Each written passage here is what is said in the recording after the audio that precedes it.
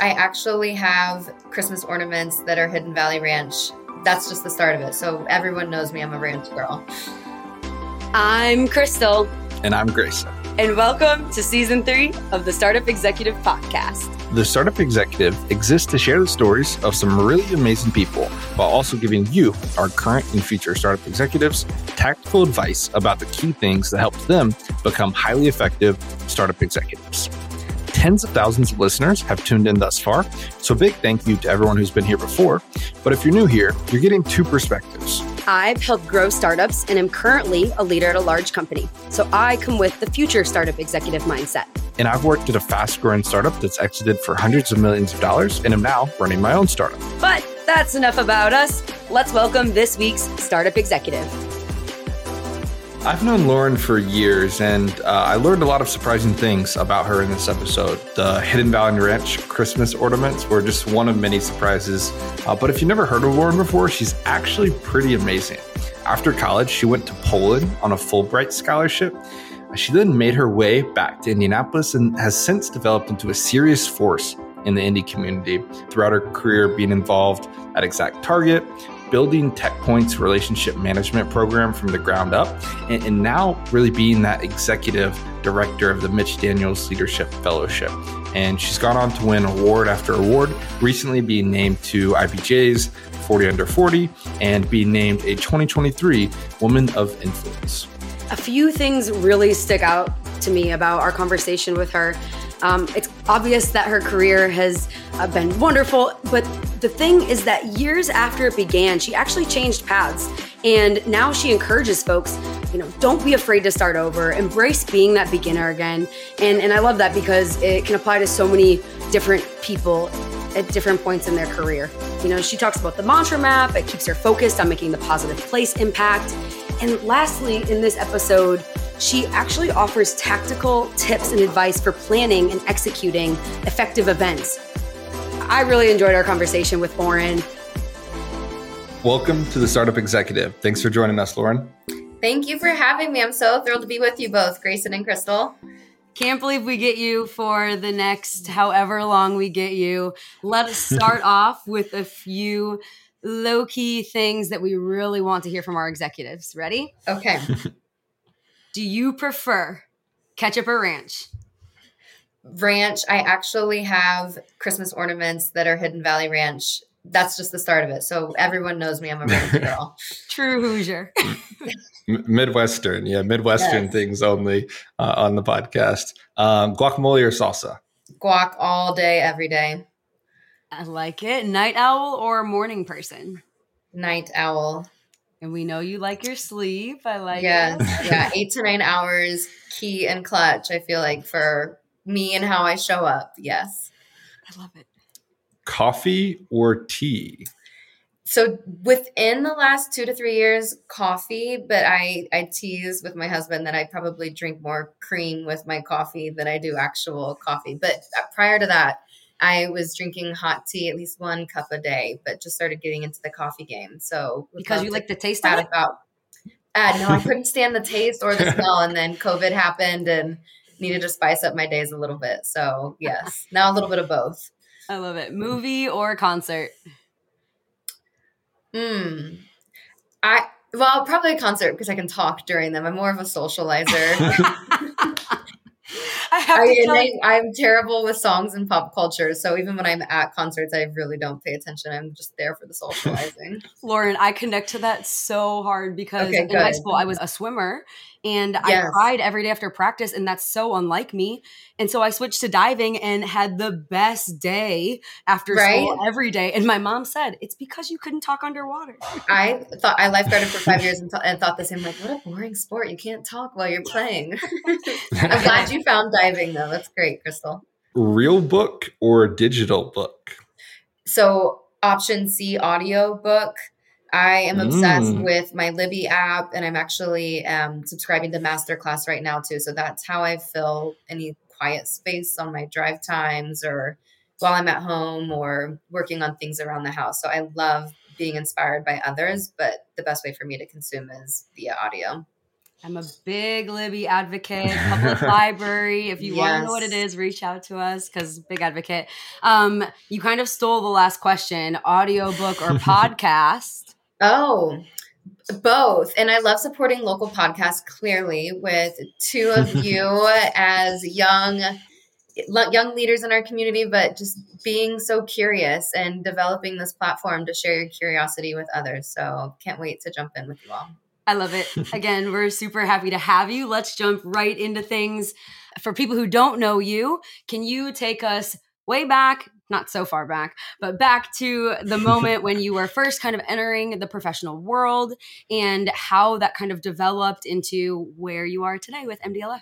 We'll get into Yeah, it. I thank you, Crystal. I love that question. So I am a Hoosier by birth and choice, hailing from Bluffton, Indiana. And for those of you not familiar, a very small agrarian farm town, northeast side of the state, and pursued my college education at Ball State. So a proud Cardinal. So when I think about when was that first impetus of like starting as a young professional, I had two very informative internships as a cardinal at the State House in 2010, both in the House of Representatives and then with the Lieutenant Governor's office with the State Department of Agriculture. And it was really those two experiences that opened up this world of politics and policy and how those elements and leadership more broadly help inform how we live as citizens and as responsible citizens.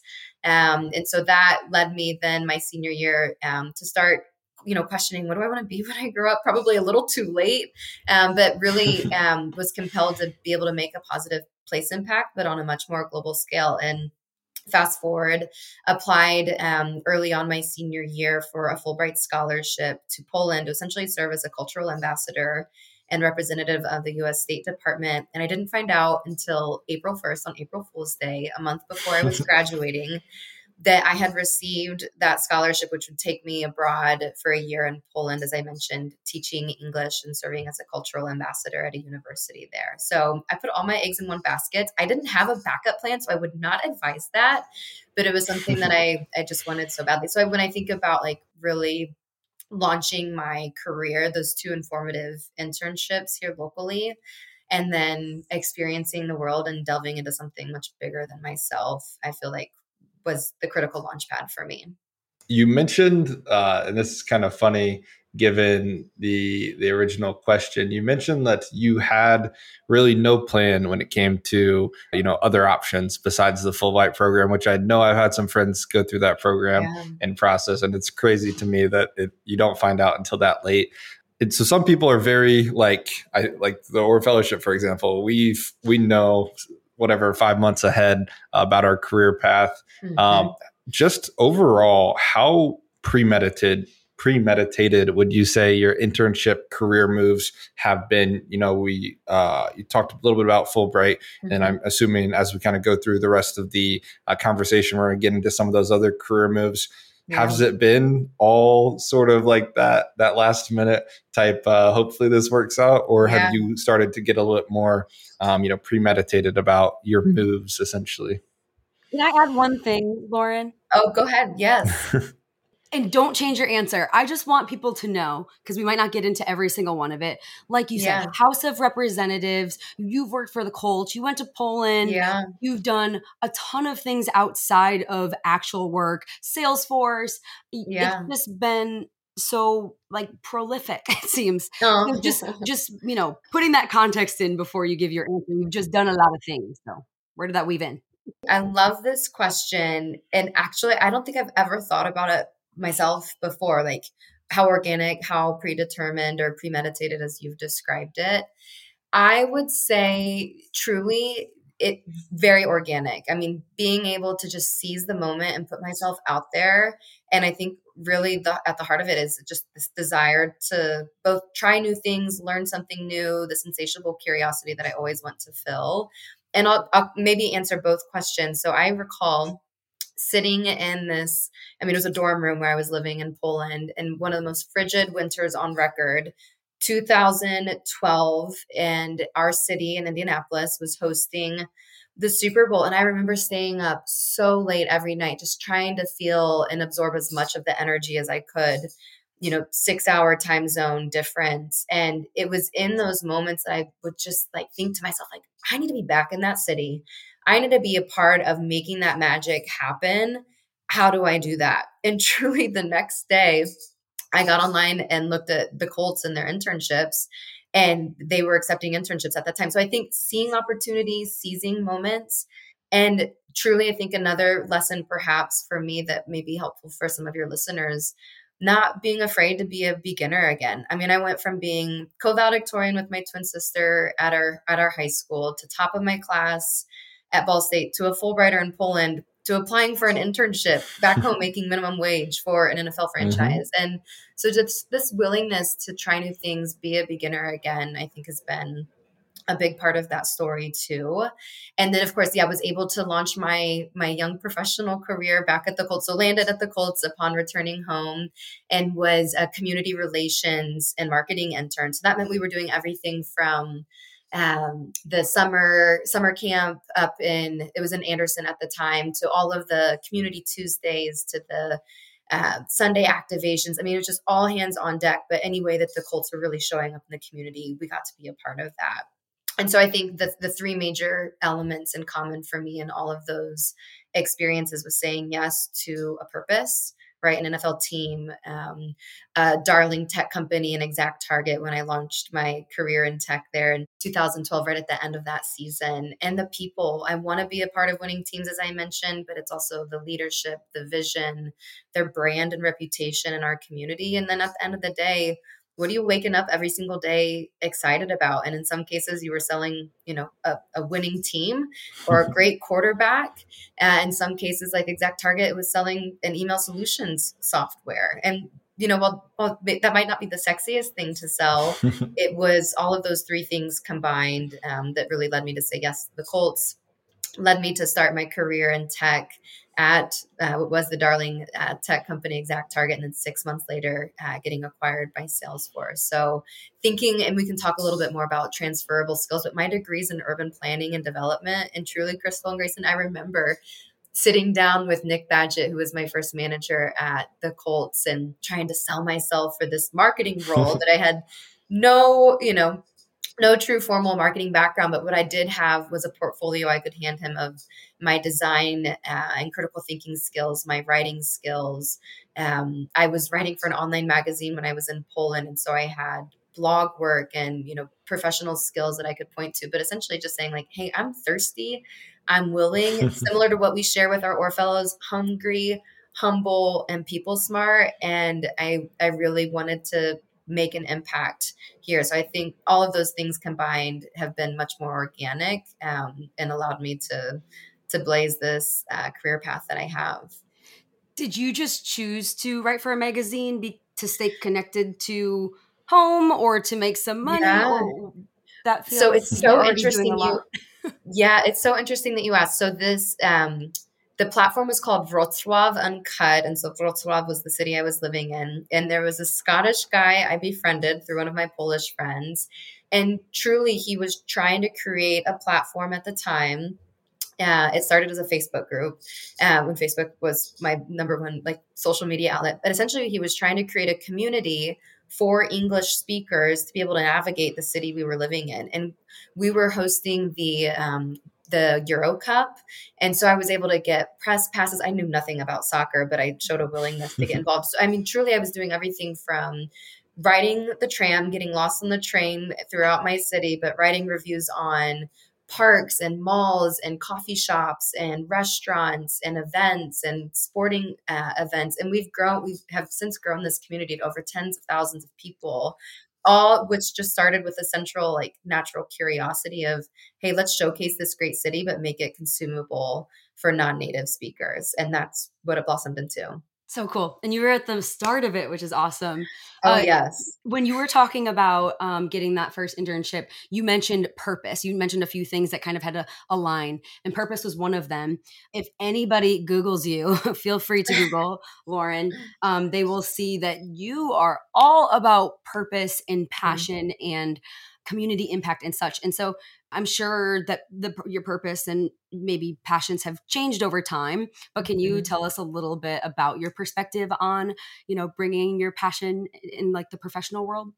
Yeah, I love this question. And I think sometimes we can just get so busy in our day-to-day lives and just feel like we're either grinding or hustling and maybe lose that bigger sense of, why we choose to do what we do and surround ourselves with the people that we surround ourselves with. And so I see both like my professional world and my personal passions as one and the same. And what it comes down to for me is life is people and finding a way to be useful and to be of service in the ways that I show up. And that's really grounding for me. I also have a dear mentor who I still hold close to. We unfortunately lost her way too early. Her name was Tam Razan, and she was one of the founding visionaries for Downtown Indie Inc. and one of the fiercest Hoosier luminaries that I was able to call a mentor and friend. And I knew in every one-on-one I had with her and mentor coffee chat that I was coming in with an agenda. I knew that she would hold me accountable to my homework that she would give me. And she really inspired for me two exercises. One was more or less mapping of my relationships and understanding like every role that I have, how I can be, the best Lauren in each of those roles. And it was more or less an accountability exercise and defining who I'm surrounding myself with. And the second piece that has played an integral part in how I show up in my purpose and what I say yes to is what I've now defined as a mantra map. And truly, it's an exercise I revisit at the end of every year where I look at and answer questions for myself. What gives me joy and energy? What are those moments where I'm like really energized or feeling even most alive? And then even asking the reverse or, in those moments in time of like, man, that was like really draining, or that wasn't as life-giving as I was hoping it was going to be. And right now I just have a note in my phone where I keep track of those like in the moment kind of feels. And it really helps to inform as I go through this exercise at the end of the year, what I need to say yes to. And actually my twin sister sent me this book a few years ago called Essentialism, The Disciplined Pursuit of Less. And I think in that moment in time, she knew what I needed more than I knew what I needed. And my encouragement perhaps to your younger listeners is there was a stage in life where for me, it was important to say yes to everything, to volunteering, to the meetings, to, new friends, to job considerations. And there came a point in my life where I needed to reel it in real fast and be much more decisive and intentional in what I said yes to. And so the book, Essentialism, encourages that if it's not a hell yes, it's a no thank you. And so holding on to what are those categories where you are just so enthused that it has to be a hell yes. And so that continues to evolve my mantra map. So to this day, I have 3 Ps. These 3 Ps have actually been consistent the last 2 years. I've done this exercise personally. And those 3 Ps are: first, building a pipeline of Hoosier leaders. I feel so grateful that I get to do this in my role leading the Mitch Daniels Leadership Foundation and also serving as a board member of the Orr Fellowship, of keeping top talent here in the state and also ensuring that there are meaningful ways to give and solution solve and make big impact and fast. So pipeline of Hoosier leaders. Second is solving for poverty, and that extends to my work with the United Way of Central Indiana. And then lastly, it's more of a catch-all bucket, but is the one that actually has been the most consistent the last few years I've done this, is making a positive place impact. And right now I'm saying yes to organizations like the Indiana Repertory Theater, to some board leadership with Ball State, and then to some other causes like IU Health Foundation, where I can be a part of some cool and energizing events and programs, but all in the spirit of making this place we love a place we love to call home. It sounds to me like throughout your career, saying yes can ebb and flow, right? Mm-hmm. So maybe at the beginning of your career saying yes, yes, yes, yes, yes. And Lauren then goes, you have to reel it in. It's too much. Yes. But Yeah. it also sounds like maybe when you were talking about the positive place impact, maybe you're willing to open it up a little bit again and start looking at the theater and start looking at these other opportunities to see where that impact will maybe come in. And then in a few years, you might say, okay, I kind of see where everything fits in. Let me reel it in again until maybe my mantra map changes and, I need to bring it back out. It's so true. And I think when I think about both professionally and even these board opportunities too, I don't wake up on those days and think, oh, what if this happens? Or what if I get this conversation leads to a job offer? That's never top of mind for me. But to your point, I think always being willing to learn and be interested. I also have a commitment that I always take a meeting, right? If someone asks me to connect, I always follow up in an appropriate setting. I have to use my best evaluation of, is this best suited as perhaps a 30-minute intro call on my drive to the gym? Or is this, I need to be like fully present, commit 2 hours plus drive time to like be there, even if it's, a first meeting. So even being able to decipher how you show up in those settings. And what I love about this community too, I am always thinking about board development for my own board, for the boards that I serve on. I lead the nominating committee at the IRT. And I'm always working to find ways for those that I'm mentoring to stack the deck with boards, with volunteer opportunities for awards and nominations for the people that I love and pour into as well too. And so it's not just about being able to say yes or no for myself. It's making sure that I can spot other amazing, talented humans that those opportunities would be perfect for. So something you've been, touching on a couple different times is this idea of mentoring. And I'm really curious because you've mentioned it a couple times. I feel like I have to sort of dive in here. So was that something that you kind of stumbled upon? Again, kind of going off this idea of falling into it versus, going after certain things. Yeah.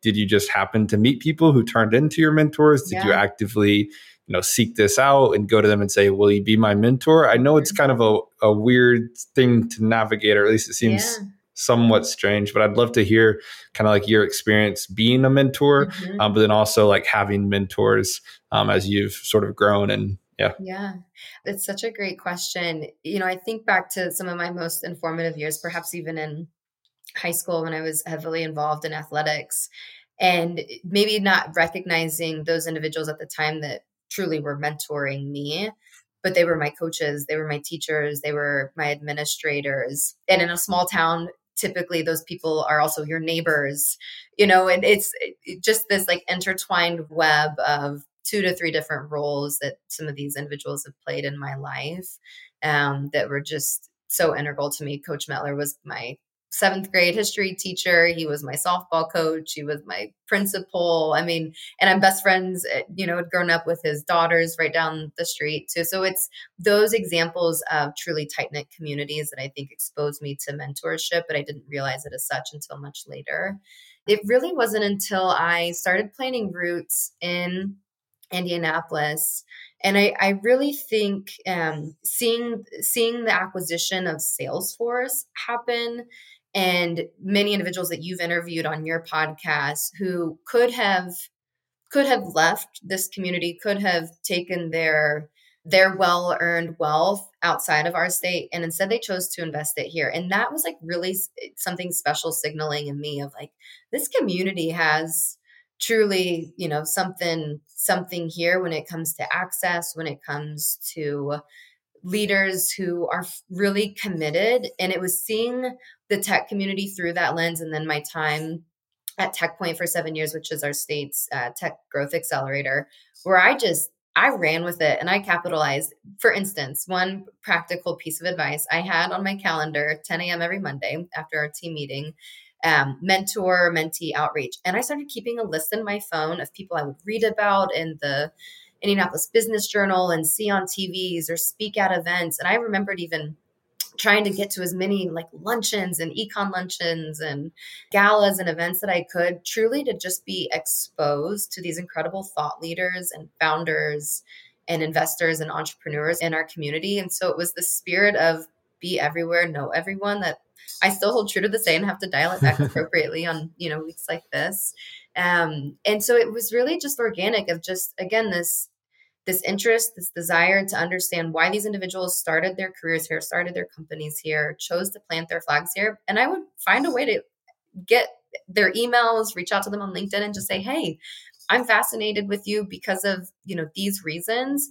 I'd love to treat you to coffee or lunch or a meal to learn more about your story. And that's really where I started. And I think that really just grew organically of people seeing in me, something that they admired. And I think to your point, Grayson, the exchanges always looked a little bit differently. Sometimes they would say, hey, I'd love to mentor you, or let's get together in the next, few months. And oftentimes it was me asking that directly of them.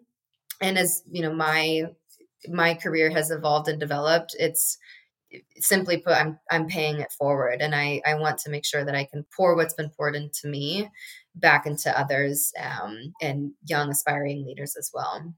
I really adore the scheduling mentorship, or scheduling things, but specifically mentorship. One, because it has clearly been an impactful part of your career trajectory. But I'm currently reading Atomic Habits, Oh, and I I'm love late it. to the game, late to the game, Yeah. but never too late, because changing that 1% really can make that difference. Hmm. But being able to identify what you're going to do, when you're going to Hmm. do it, and where you're going to do it is Yes. really powerful. So it's cool just to see it in action. And it can be applied Yes. to not just mentorship, but some way you want to improve in your job, or et cetera, et cetera. It's so true. My biggest takeaway from Atomic Habits, Crystal, was his concept of stackable habits. Like, what do you do every day that you can build off of? And this was something also inspired by Tamrazan, who I mentioned had mentored me for a season. She always encouraged me to journal, and I would push back so hard. I'm like, Tamara, I hate writing. I can't even read my own writing, let alone this is, not something I'm going to do every day. And unfortunately, it wasn't until she passed that I still had her voice in the back of my head of like, I need to figure out how to do this and how it works best for me. And so truly, I just finished my first gratitude journal for the past 3 years. I started it in November. I sat it next to my toothbrush.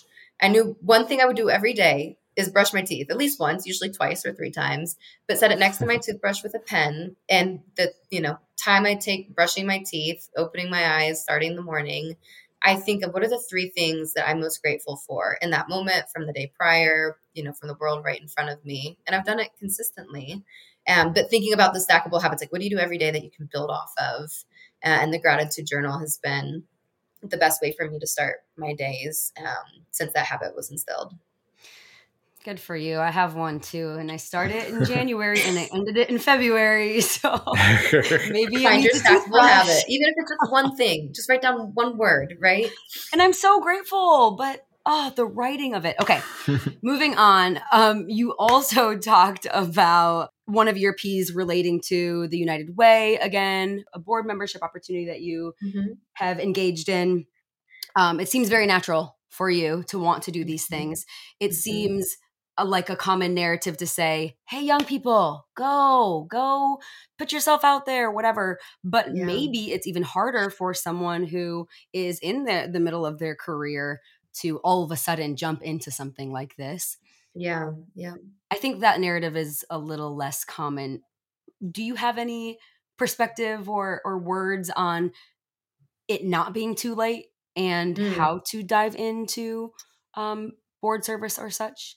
Yeah. Yeah. There is no shortage of opportunities or need in this community. So I think la- there should never be an excuse of I can't find the right thing, or that thing just doesn't exist, because it does and it's out there. I think it's, you've got to want to commit to doing that. I mean, and I never say yes to something if I can't go 100% all in. And so I think both time and ability, I have been very fortunate that in all of my roles professionally, one of the core tenets of our work is giving back to the community. So I've been able to wear those hats of leading board committees, or traveling or speaking during the typical 8 to 5 work hours, where I've been able to be in those roles interchangeably. And so I think if that's perhaps what's holding you back, simply having that conversation with your manager, or your whomever owns culture in your company or organization, and making sure that you can still be your best self and bring your soul to work, even if that means wearing multiple hats a day. That's really been integral in affording me those opportunities too. And I think of causes that could only take, 30 minutes to an hour, maybe a month or every 2 weeks, to others that have felt like part-time jobs for me. And so I think you just have to be willing to say yes for the season and also recognize your commitments and your limits. But if you need ideas, I've got like plenty of emails teed up that I can share. Maybe we can share in the footnotes of, good sources to start with, where to make a place impact and where to even explore those opportunities from the get-go. Absolutely. And so applicable to a wide range of our audience. So you clearly are involved with United Way and so many others. I'm just curious why. And I've experienced this personally too with Or Fellowship. You've really come out. Why? Why do you go to bat for organizations so full send, so hard, so seemingly genuinely and full-heartedly? I mean, honestly, I think it's all I know. I don't know otherwise. I mean, my husband, my family, my friends and chosen family will tell you I am 100% in all that I do. I'm a hype girl. I think simply showing up and willingness to do good work and hard work and being grateful goes such a long way and is a part of my DNA. So I don't know otherwise. It started with parks in Poland. Yes. No, it started before that. She said she was valedictorian. I feel like there's always been that like energy bunny battery inside. I think so. I mean, my upbringing, my mother, our small community, our faith community, that servant leadership was something instilled in us from a very young age. And I mean, I can still remember volunteering, and it has taken many different evolutions, but servant leadership has always been something deeply important to our family and our family values. One of the, I guess, hardest things about doing sort of what you are doing, where you're jumping from responsibility to responsibility, different roles, just to mention a couple: leadership, relationship management, project management, fundraising, all of these different things that like on their own are very difficult, yet seemingly you've been able to learn and master and sort of become an expert in so many different areas. How have you been able to sort of learn these things, especially when you might not have any background going into a role that requires like heavy relationship management or project management or fundraising skills? How have you been able to sort of learn and develop as a professional in these areas? It's so funny you mentioned that, because for a while I didn't know how to describe it, but I called myself a master generalist, that I felt like I could like be a mile wide, an inch deep. And I realized like what I love about my days is that I can, be planning an event or a fundraiser, and then the next day I'm like thinking about like building a budget for next year and, preparing for like more strategic elements. And one day I can be like completely external. So I love that my days allow me to do a little bit of everything, particularly now leading a small nonprofit at the Mitch Leadership Foundation. So again, I had mentioned this, being willing to try new things, but not just the willingness to try it, tell people. I recall Mike Langelier, who was my CEO at TechPoint, a dear friend and colleague and teammate that I learned so much from. It was this moment in time I had just won and been recognized by the United Way of Central Indiana for being outstanding board member as a young professional for my work with partners in housing. And I was expressing to him, I'd love to think about other nonprofits and causes and organizations that I'd love to be a part of, perhaps as a board member or steward someday. And at the time he was serving on the board of the United Way. And he's like, I'm so glad that you told me, because I'm seeking, I'm coming up on the end of my term, and I've been thinking about my succession plan, with the United Way. And so not just trying new things and being willing to seek them out, but tell people, because that's how this community works, and being able to build that network. So I think that that's really important. This community is fortunate to have so many different leadership programs, from our own Mitch Daniels Leadership Foundation Fellowship to Stanley K. Lacey Leadership Series and all the great work that Rebecca and team are doing at Leadership Indianapolis, to even more politically charged and focused programs. And so, again, articulating to your manager or to your employer and build out. I mean, the individuals I mentor, I encourage them to put together a 3 to 5 year bucket list, and we walk through, okay, what are your focus areas? What are you passionate about? What programs already exist that you should start considering applying for? How can you make sure that your employer is supportive? Perhaps if there's a financial commitment. And then I think through those participating in those programs and then my own network, what's honestly been so helpful for me organically is building relationships with people that don't look like me, that don't think like me, that don't come from places that I have come from or experienced, and truly building not only close-knit relationship, but truth teller relationships, as I expand my own worldview here locally to it. So I think my combination is a little unique, the willingness to try new things, tell people what you're seeking and you're interested in, apply to those leadership programs and experiences, and surround yourself with individuals that you could call thought partners that don't necessarily think the same way that you do. Yeah, like that kind of makes sense though. It wasn't going to be like, oh, I just read this book and now I'm great at project management. Yeah. It was always going to be like a combination of things. And so I think that's a really good lesson. And just like there's no one thing and being a combination of things. So yeah. That's super interesting. I will say from a practical standpoint, I was just speaking on a panel last week with United Way on fundraising. And I remember there was a time I was in marketing at Exact Target supporting like 5 or 6 different sales teams and sales territories throughout North America.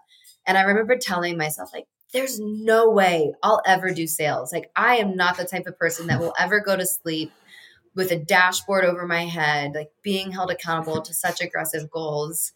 And then, I mean, that's really all I've done the last 10 years is some sort of like fundraising or sales or relationship building in some capacity too. So I think, giving yourself some grace on what each chapter might hold and just gravitating to what comes natural. I've not had any sort of like formal sales training. I'm still, even for myself, 2 days this week, Thursday and Friday, I'll be at the Lilly School of Philanthropy going through a workshop that they're hosting on leveraging strategic plan for fundraising purposes. So again, always being willing to learn. I never consider myself an expert or take myself too seriously. Just want to double click into one thing. You mentioned being a generalist. Would you still consider yourself a generalist? And then I have a follow-up if yes. I absolutely. Yeah, I think especially leading a small team in a nonprofit. And what I love too is that I can now, in managing a budget, say like, I'm terrible at finances and accounting. One of the first decisions I made was for us to hire a tax firm, right? And a financial firm that can do what they do best and hold me accountable too. So finding your complements in those things that you're not, they may not be as good at or don't have as much interest in. Yes. But are still very important to the business. Absolutely. Absolutely. There's a book called Range, Why Generalists it. Triumph in a Specialized World. I love that you know it. It has helped me tremendously. It is based on some studies and such too, which makes me feel better that it's not just like a good idea in someone's brain. Maybe can you just speak on the downfalls of being a generalist maybe? And then, but not that it's just bad, but like how you can combat that. Yeah. For me personally, I still don't know what I want to be when I grow up Me because neither. I feel like I've been exposed to so many amazing leaders and teams.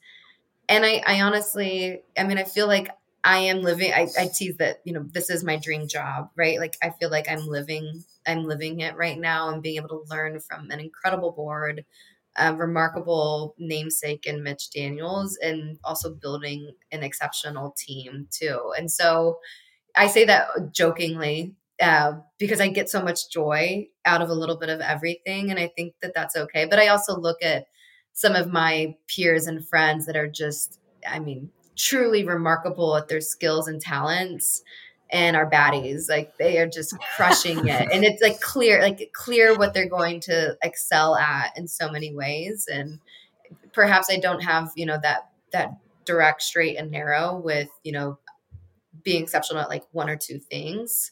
But but that's okay. I get so much joy of being, more of a master generalist that I'm good with it. We need to harness that. Yeah. What about you? You mentioned that it's speaking to you a bit as well. Oh, yeah. Really big generalist. I studied something very particular and then I just said, just kidding. Or fellowship, here I come. Yes. And I also find so much joy from not specializing. I have a fear of being pigeonholed. Yeah. So I understand, and I'm just going to continue. I'm trying to develop the skills and find new ones. And I'm confident that it'll pivot to a decent spot where I'm decently happy. So I love that for you, Crystal. I appreciate it.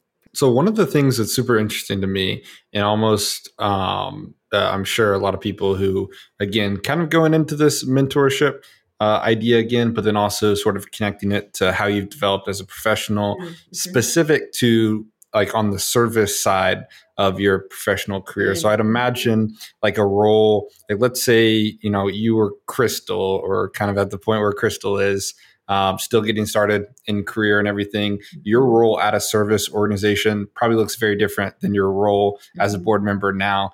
Talk a little bit about the progression on the service side of things. I think I'm not super familiar with it. I'm sure the audience, who knows, but I would just love to understand the progression of like how you can get involved as a young professional, and then how that kind of develops as you grow and become more experienced. As I mentioned earlier, there's no shortage of organizations that could use phenomenal creative problem solvers that are passionate about giving back. When I think about some of the early foundations that I've been able to support, Make-A-Wish comes to mind first. I started actually as a wish granter my sophomore year of college. And I mean, you're the doer. When you're first starting out, again, it's this willingness to just say yes to kind of everything, get to know the organization and see it in all different capacities. I was doing everything from meeting with families, working with other volunteers, working to identify these children's life-affirming wishes, to filling out paperwork, to communicating to the foundation, to recruiting team members to do the walk for wishes, picking up the phone, doing phone banks. I mean, there's just no shortage of ways to volunteer and say yes. And I just signed up for everything, admittedly. But it was those experiences where the staff members started taking notice. I became on a first name basis with many of them. They started asking me to speak on behalf of Make-A-Wish as a member of their speakers bureau at certain events, which led to more fundraising opportunities. And that kind of snowball of just, again, showing up, doing the hard work, being authentic, being willing to just jump right in, no task too small, embracing being a beginner again, that then each, has progressed to my roles with serving on a board at Partners in Housing. Actually, my easy button to Partners in Housing, they had just stood up an auxiliary board. And so the whole purpose of this auxiliary board was to recruit young professionals. There was a formal application process. They had a call out meeting, and we were meeting monthly, helping to plan and coordinate events for their fundraising efforts. And I didn't know this, that, ultimately what they were looking for was like a training ground for their board, and a board spot opened up. And I got a call from the board chair, and they said, "Hey, you have been an exceptional contributor to this auxiliary board. We want to invite you to join the board."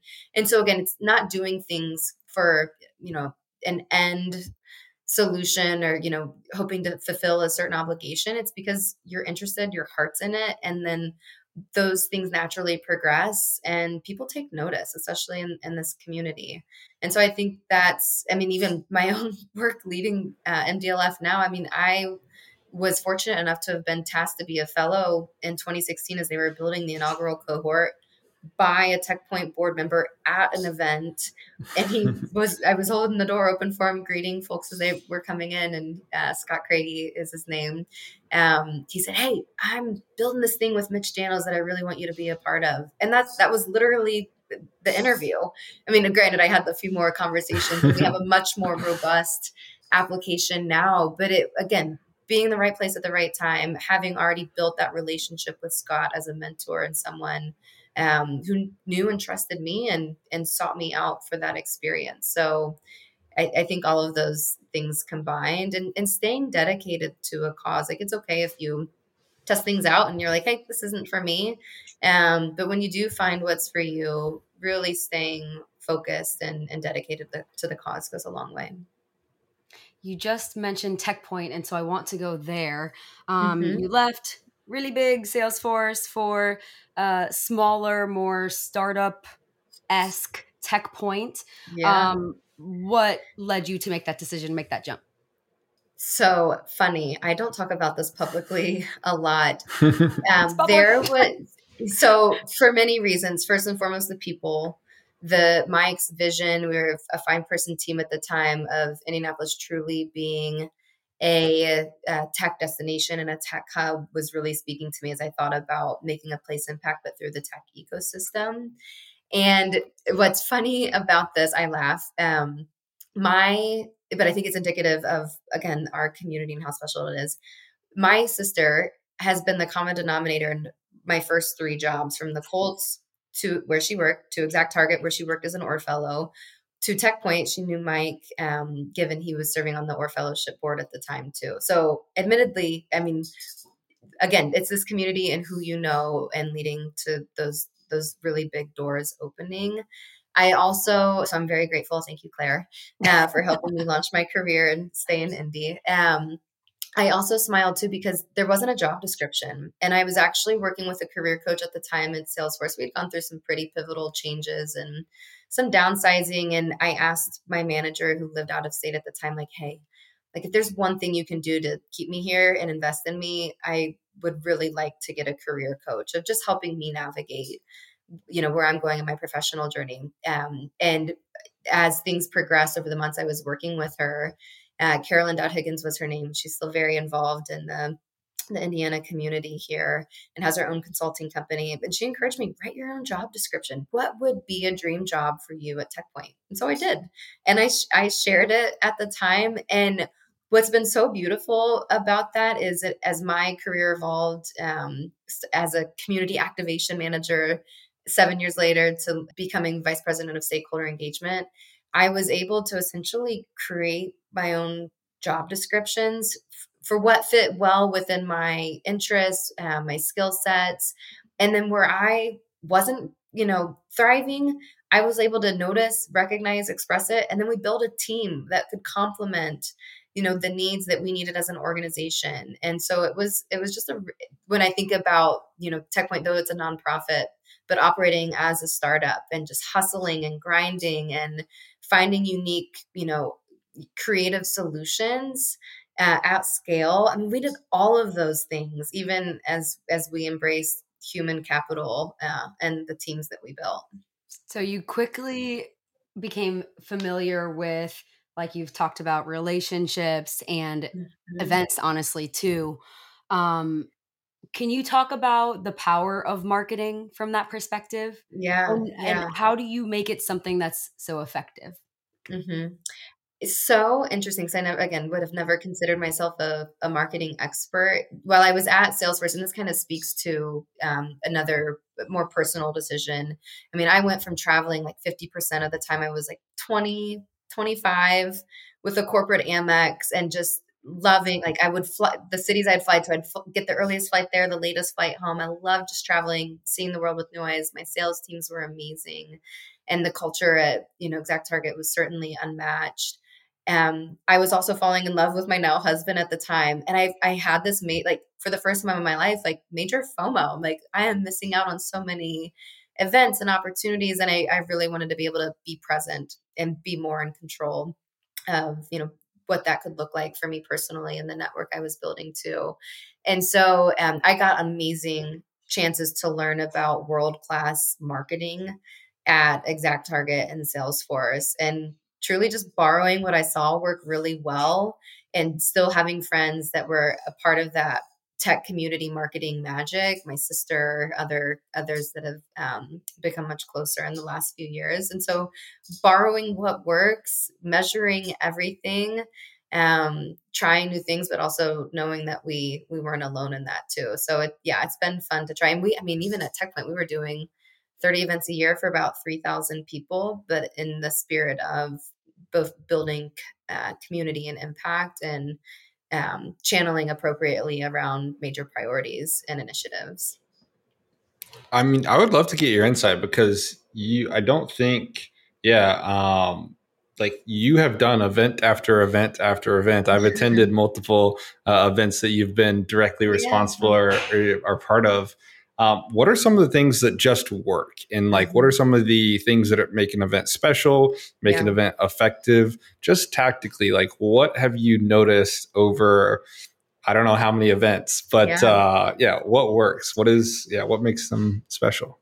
It's so funny. I love a good event and a good celebration. I think at the end of the day, what I would want to be true of anyone that experiences an event or community gathering that I plan, and this is something that I borrowed from Mike and how we measured success, was for our stakeholders, our attendees, our participants to say, they are impressive.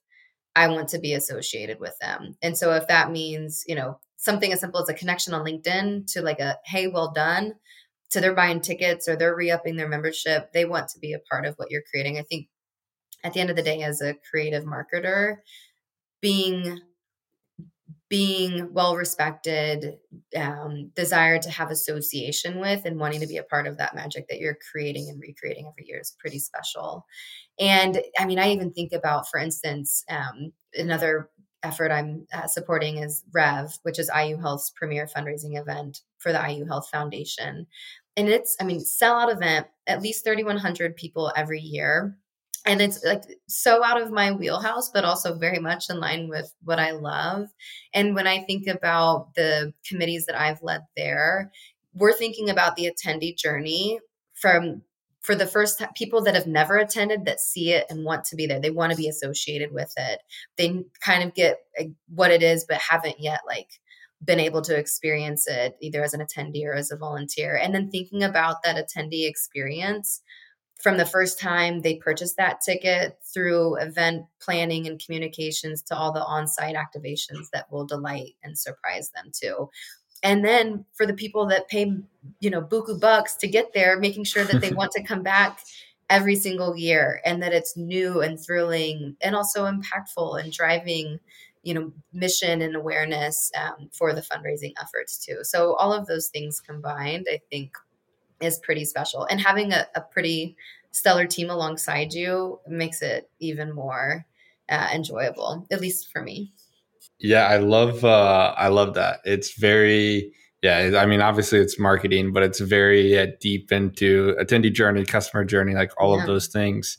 Another thing that I think like I number one, I don't, maybe a quick tactical question. How do you remember so many people? You've probably met more people. Yeah, you probably met like more people than I've ever even seen in my life.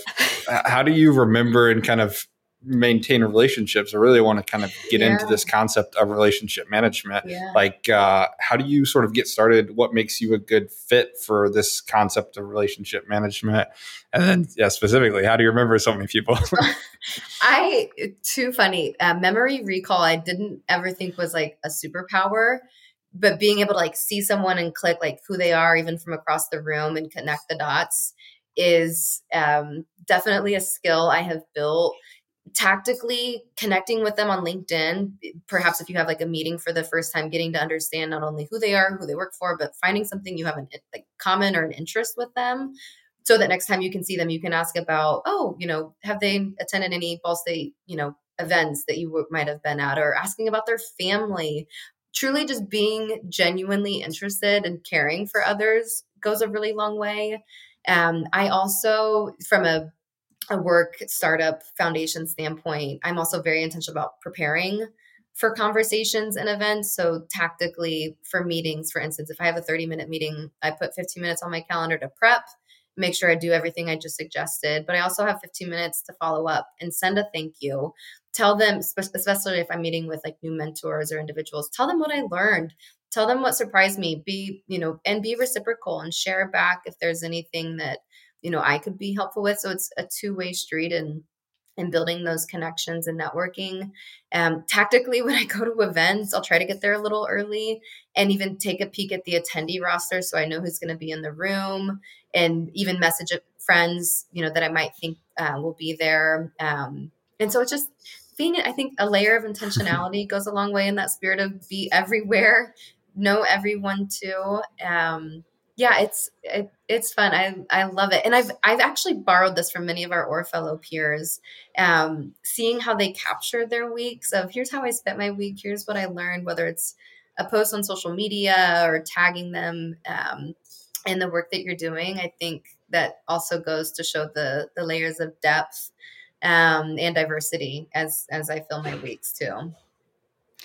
Yeah, Okay. it's been super impressive. I've got one more thing, Crystal, to kind of just shout out Lauren. Yeah. I think I met her when I was doing like an internship extern is the name of the program. I don't know how to Yeah. summarize it, but I met you once there. And I Yes. think the next time I saw you, you still remembered who I was, which I thought was like mind blowing. I recall But yeah. you had that same worldly desire too. You're like, I don't know if I want to stay here, but I'm being called elsewhere, and you've got to experience both. I Yeah. love that for So, you. okay. Not Take it away, only his Crystal. name, but also what he wants in life. Crazy, crazy, crazy. Okay, obviously all of this has culminated thus far into a super high profile, wonderful dream job as you have described it. Yeah. I want to highlight this because it's so cool to see someone who you respect and who's really effective at their job in this executive director role with the Mitch Thank Daniels you. Leadership Foundation.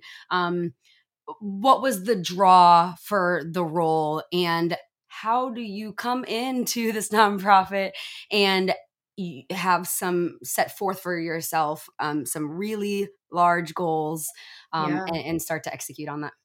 Yeah.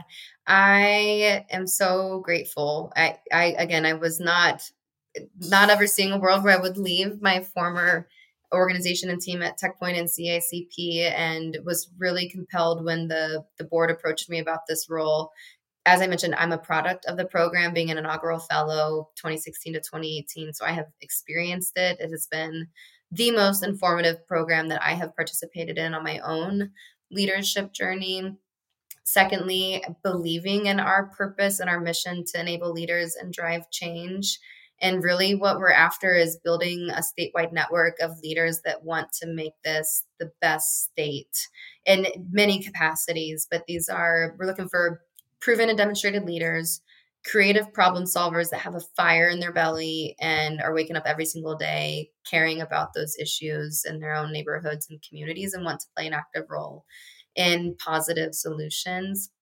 And then thirdly, I believe really in our potential. And though we're a small nonprofit, we've only had 6 classes of fellows participate in our flagship program from 23 counties. And so it's my goal that within the next 3 years, so my 5-year target, being in this role is to have 200 Hoosiers that have participated from 50 Hoosier counties. And these are individuals that believe in our principles of personal responsibility, individual liberty, and the importance of private enterprise and making this the best state. And I Well, would say your second question was, I think, more so focused on strategy and opportunities, perhaps. So I think um, for me, the biggest challenge that excites me with our work is as a marketer, as a leader of an organization, making sure that I can adequately and confidently answer why we are needed and how we're unique. And so ensuring that those are both top of mind, consistent, and continually articulated to our stakeholders, especially as I'm seeking to raise funds. And then what I'm most proud of, we have a remarkable team. We're a small but mighty team. My colleague Kelsey Cook, who's our membership director, and then an incredible board of 14 leaders throughout the state that are helping to direct and advocate our work. And then, of course, a namesake in Mitch Daniels. So really proud of the team and the core values. I have to mention that was something that I wanted to accomplish within my first year at the organization. And so those core values are in line with our acronym MDLF: model excellence, M; D, do the right thing; L, live your purpose; and 4, F, fulfill wholeheartedness. And so those are the core values, core tenets of how we show up every single day as a team and how we commit to doing great, big, bold work together too. So it's really a joy and an honor to lead the foundation. you read my mind. Thanks for going through that. One Yeah. little thing. What do you think? So MDLF obviously is intertwined with Indiana as a state, Indianapolis community as well. What does Indy do really well from a relationship community building perspective? Yeah, I think really well. We have a fabulous and phenomenal network of leadership programs, as I mentioned, led by other foundations, no shortage of opportunities to continue to sharpen skill sets through the university network we have, through the access to other Hoosier luminaries that are willing to meet with younger individuals, or, even if they're more established in their career, having those truth tellers and those access to truth tellers. And I think where we also, as a state, perhaps have an opportunity to improve is answering those same two questions. How are we unique? How are we needed to different industries as we think about branding and marketing opportunities? And even just following most recently, we have 2 brand new leaders named at the Indiana State Chamber and for the Indianapolis Chamber of Commerce. The work that Elaine Beadle and her team are doing at the Indiana Destination Development Corporation, and marketing our state more broadly and getting much more needed funds that she has been able to leverage from the state. And then even now with a pivot in our business sector with the IEDC and their new campaign of Indiana being for the bold, I don't think we should be sheepish about the work that we're doing here as we continue to attract talent, retain talent, and develop our state's biggest asset. And that's you all, our leaders. So if I can, I'll make one plug for MDLF. As this podcast is going live, we will be accepting applications for our Class 7 of our fellowship program. So seeking applicants from Hoosier leaders across the state. We are nonpartisan. We are a nonprofit, and we're focused on shared areas of agreement. And Hoosiers from all 92 counties would be invited to apply. We have no age constraint, and also unique to our work is there's no cost to participate. So applications will go live January 2nd, 2024 through the middle of February too. So we'd welcome your audience to consider either applying or recommending someone in their network that they're mentoring to apply. So got one more question for you. Besides applying to MDLF, obviously, if you had to talk back to that younger version of yourself and give just some general advice, obviously, there's been a lot over the course of this podcast, talked a little bit about mentorship, but what sort of advice might you give to that person, and maybe what characteristics could someone use to identify with who you were as a younger self, essentially? Oh my goodness. I think the core message would be embrace being a beginner again in any roles and in the stages of life. For me personally, I think about those most critical moments and seasons. And that's truly when I became even more creative and looked at the world through new eyes, or saw and seized new opportunities. And so that forcing function of feeling a little bit like a beginner again can also lead to some of the most, I think, beautiful and fruitful seasons and hopefully experiences and accomplishments. Okay. Well, thank you so much. We'll go ahead and wrap it there. Anywhere that people should find you? I know you're big on LinkedIn. Yes. Where should people go to stay connected? Yes, absolutely. Would love a LinkedIn connection, Lauren Peterson James. And then, of course, you can follow Mitch Daniels Leadership Foundation at mdlfindiana.org, and then MDLF Indiana on all of the social channels too. Okay. Well, thanks, Lauren. We'll go ahead and wrap it there. Thanks, Lauren. Thank you.